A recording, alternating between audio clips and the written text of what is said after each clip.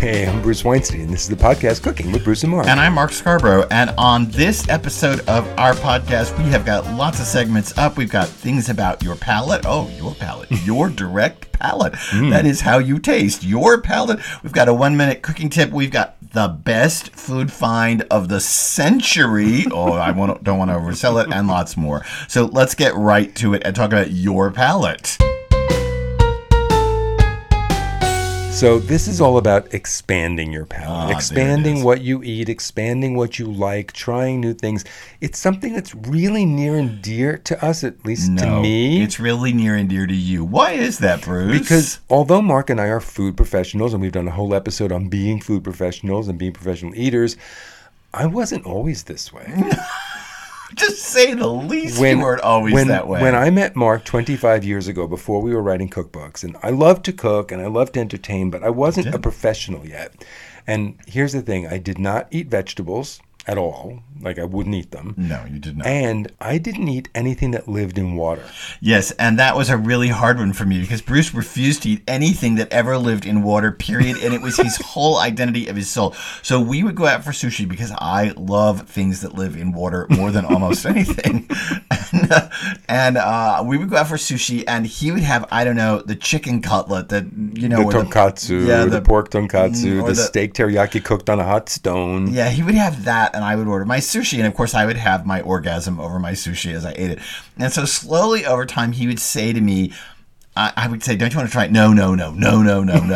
But slowly over time he would say, okay, order me one piece, but it has to be on your plate. I was a 5-year-old. I would order my sushi, and then I'd order one piece of tuna. And then I finally said to him, and he would eat that one piece of tuna. And then I said, the salmon is really good. So we kind of crossed a salmon border. And things went on from there, and he started eating more and more things that live in water until one day I met him for lunch. He had a corporate job at this moment.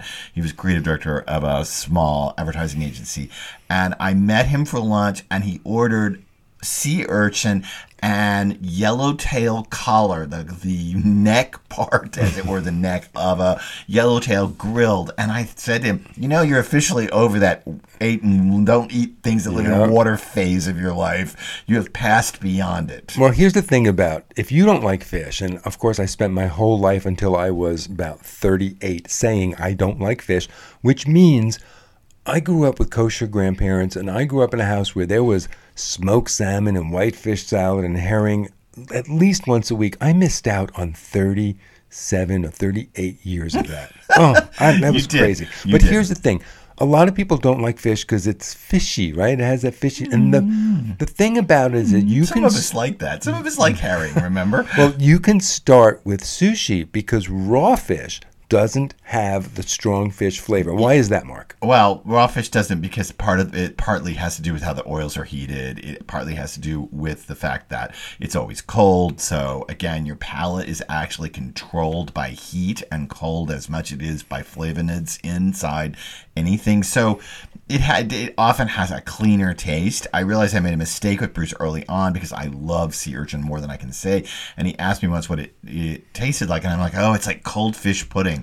And he didn't like that explanation of what sea urchin tastes like. If you don't like fish, try raw fish first, because raw fish does not have that fishy quality. It's only once you cook it. As Mark says, you heat it up, and once you cook it, it also breaks the protein chains. And let me say, if you're going to try raw fish and you don't like fish, please go to a reputable sushi restaurant. Go to a reputable restaurant with a good chef. Do not buy it at the gas station out of a vending machine. Thank you, Homer Simpson. Oh, God. Do not really, honestly, don't do the sushi at your supermarket until you're really sure what's going on. Just be very careful, know what you're doing. It's important to try to figure out how to expand your palate, and we kind of have this idea that Bruce and I do, that people, or I, or you, or we, should always be open to new things. And I always say, because we have friends who are very picky, and I always say, well, what's going to happen? You're going to die because you put it in your mouth? You're not going to die. If you don't like it, you can always spit it out, but it's not going to kill you, assuming it's well cooked and it's not, a biohazard and all that kind of stuff. listen, it never hurts to just try. Yeah. Well, restaurants are a great place to expand your palate. I mean, before you buy, because you may not know how to cook it, so before you buy ingredients, try something in a restaurant. Try something you would have never ordered before. And here's the thing about restaurants. You can ask to have a half portion of most entrees, and really good restaurants will do that, and they'll just charge you an appetizer, size for an appetizer portion. Right. And you get to try some new things. Right. But it's not just restaurants. And once you start doing that, then start looking for things in your supermarket, right? Right. You have to look around in your supermarket. There are things to try. If you haven't ever tried, I don't know, X, whole wheat English muffins. If you haven't ever tried Y, I don't know, almond butter, give it a shot. What is the worst thing that can happen? You don't like it, so give the almond butter to your neighbor. Almond butter's a little expensive. Give it to your neighbor. But what's the worst thing that could possibly happen? And also remember, a person who is open to new experiences is often better able to handle the changes in their own life. And figuring out a little bit about how to open yourself up to a wider range of foods is helping you ultimately down the road to learn how to be open to the changes that your life will inevitably bring to you. This seems odd and it seems overwrought to say that about food, and yet it's part of an attitude toward the world as a whole. Who knew this was going to become a self-help episode? And we should say one more thing, that a great place to also try new things is on the web, right? It is. I search online for new foods, new flavors, new things. And in fact, the publisher who publishes our cookbooks is publishing a book coming out called Zoe's Ghana Kitchen. And Zoe has, she's from Ghana. Actually, she's from Ghana, but she lives in Great Britain.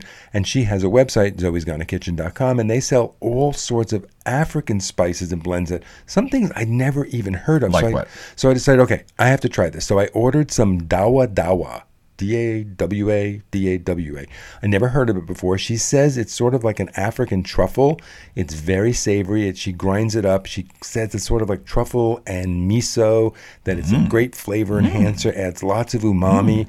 And then also a spice mix called Suya spice mix, S-U-Y-A. It does have a lot of familiar flavors like chilies and cinnamon, but there's a dried ground peanut flavor going on with Suya spice. I think that looking around the internet, looking at people's videos on YouTube, looking at people's videos on TikTok, you can find things that you would like to try. And listen, if you are food wary, I don't know why you're listening to this podcast, but if you're food wary and or you know someone who's food wary, start easy. Start with baked goods. Start with bakery items. Start easy. Don't start with an ice cream flavor they might not have wanted. Exactly. Don't jump up to the top of the list yet. Don't go to sea urchin. Go to strawberry ice cream and work your way up. That will lead. Strawberry ice cream is a gateway drug to sea urchin. It clearly is. And I should just say, again, I just want to reiterate, this is a great way to teach yourself to be open to the changes in your life. Because let me tell you, as life goes on, as you age, as your children age, as things happen, changes will happen to you. And it is best to hold your hands open rather than closed. Okay, so what's up next? Next, segment 2, our 1-minute cooking tip. What is it this week, Mark? Okay, here's the 1-minute cooking tip. And it's a little bit Martha Stewart-ish, but still a nonetheless. It's brilliant, though. Okay. Pre-scoop your ice cream. What do you mean by pre-scoop your ice cream, Bruce? Well, if you're having a party, you're having company, why spend time in the kitchen away from your guests scooping up 20 scoops to top pie, cake, or fill bowls? Scoop them ahead of time, place them on the scoops on a sheet tray or a roasting pan, put them back in the freezer, and you're ready to go. So that way, when dessert comes, you just pull that tray out, plop the scoops right on plates and bowls, and you're done. I think it's just hysterical to pre-scoop. And I'll also say this about pre-scooping your ice cream. You're going to get more perfect scoops. Can there be more perfect?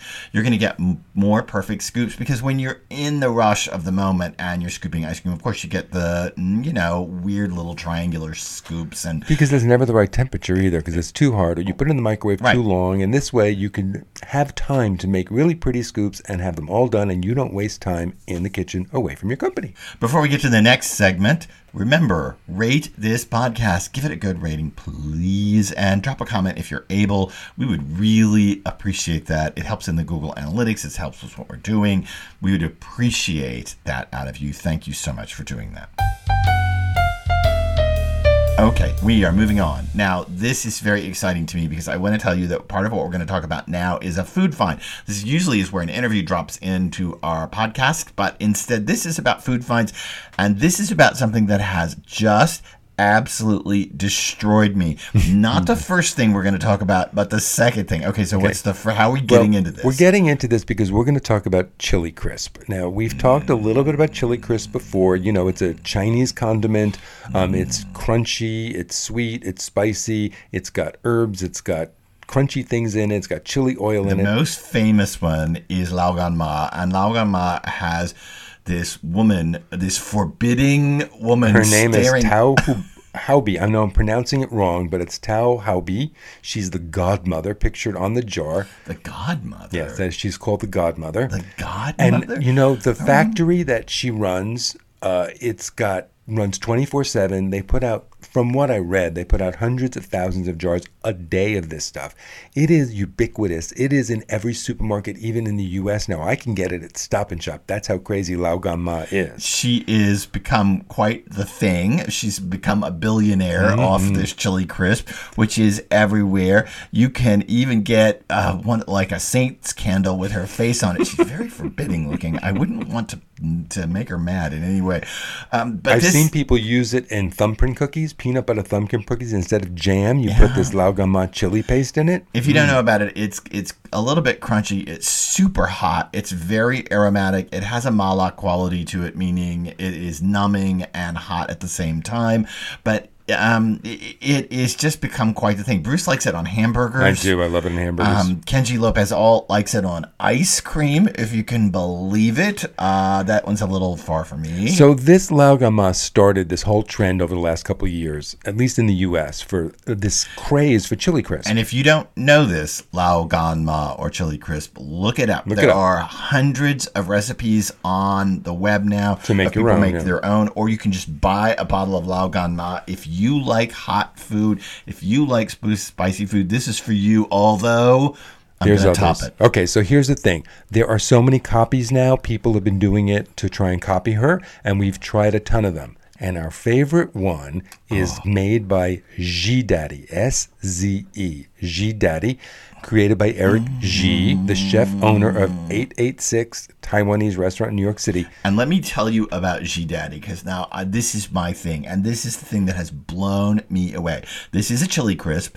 It's not crisp like Lao Gan Ma. It's more pureed. It has a slightly coarse texture to it, but it tastes like, imagine mala, which is the hot, numbing combination that is so indicative of Szechuan food. Imagine mala crossed with the best sun-dried tomato you've ever had in your life, crossed with a ton of spices, crossed with this deep, savory flavor. It is unbelievable. Zhidaddy is. It is the thing. It is good. Now, to be perfectly honest, while Mark loves the Zhidaddy, I have decided that what I like best is equal part combination of Zhidaddy and the Lao Gan Ma chili crisp, because then I get all that flavor Mark's talking about plus the crunch. But the thing is that the Zhidaddy is a little more expensive than Lao Gan Ma. For instance, like the 6-ounce bottle of Zhidaddy is about $11 versus $3 for Lao Gan Ma.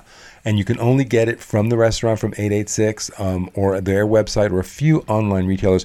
PearlRiver.com has it, and they also have the 16-ounce jar, which I really like. So a few bucks more. Nobody's paying us. I'm just telling you, Zhidaddy, S-Z-E Daddy, this chili crisp blew me away. And what do you do with it? I like to grill salmon and then slather it right over the top of the grilled salmon. I like it slathered on the salmon. I like it with mayonnaise on burgers, so mayonnaise and Zhidaddy on burgers. I like it with pickle relish on burgers too. It is an unbelievable condiment. We were having ribs the other night, and I was slathering each rib with Zhidaddy before I ate it. Blows me away. Okay, segment 4 now. Every week we talk about what's making us happy in food this week. And Mark, you're up first. Okay, so what's making me happy in food this week is we went to a friend's for dinner. And he made a really nice, he made his own birthday dinner, essentially. It was a lovely party. And we went to their house, and what he did is he boiled potatoes. Okay, great. We all know that. He then grilled those boiled potatoes. Okay, great. We all know that. And then he mixed the boiled grilled potatoes with chilies in adobo and bacon as the side dish.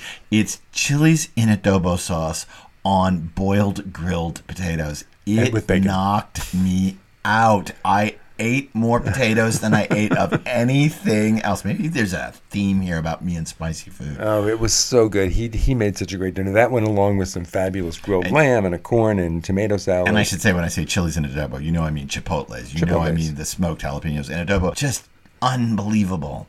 What's making me happy in food this week is miso cured salmon. It is something Mark and I have been eating a lot of, and I realized this week how amazing it is. The easiest dinner for summer because it's cold. It doesn't require any cooking. I go up to this little market in Great Barrington, not far from us. I either get the Ora King salmon, which is a farm salmon, very thick, very oily and lovely, or I get the Faroe Island salmon, also very thick, very oily, very lovely. We've discovered that the best thing for this is an oilier salmon, a fattier salmon. I've tried it with like sockeye and all that. And it doesn't work. You need the fat in the salmon for this to really work. And I take the skin off it because I think that's the best way to get the cure all around it. And I mix together a huge dollop, like 3/4 cup or so, of miso. And I've tried it with red miso. I've tried it with dark miso. Mark likes it best when I use the sweet white miso. I do. I like the sweet white miso. And then I put in about a tablespoon or so of really juicy minced ginger. And if you buy the pre-minced jar, that's even better because it's very juicy. And then a big dollop to thin it all out of mirin, which is the sweet Japanese cooking wine. So that the whole thing should have almost a pancake batter consistency. I pour that over the piece of salmon, make sure it's under, over, around, cover it. Turn the salmon in it, make sure it's all over it. 24 hours in the refrigerator is all it takes. Cover with plastic wrap. And then rinse it off, pat it dry, and slice it.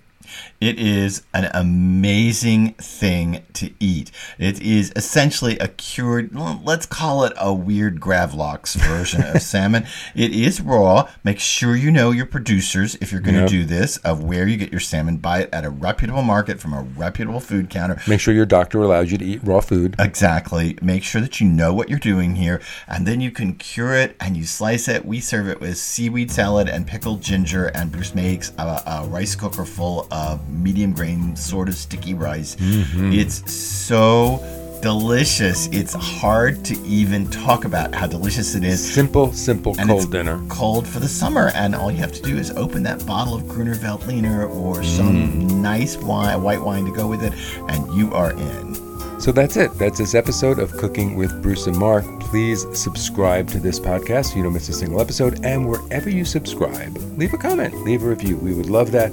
And come to our Facebook group, Cooking with Bruce and Mark, and join in the conversation there. So come back next week. We're going to have more segments, more interviews, more people, more food finds, more topics in the news. Hey, it's Cooking with Bruce and Mark. We love to have you here.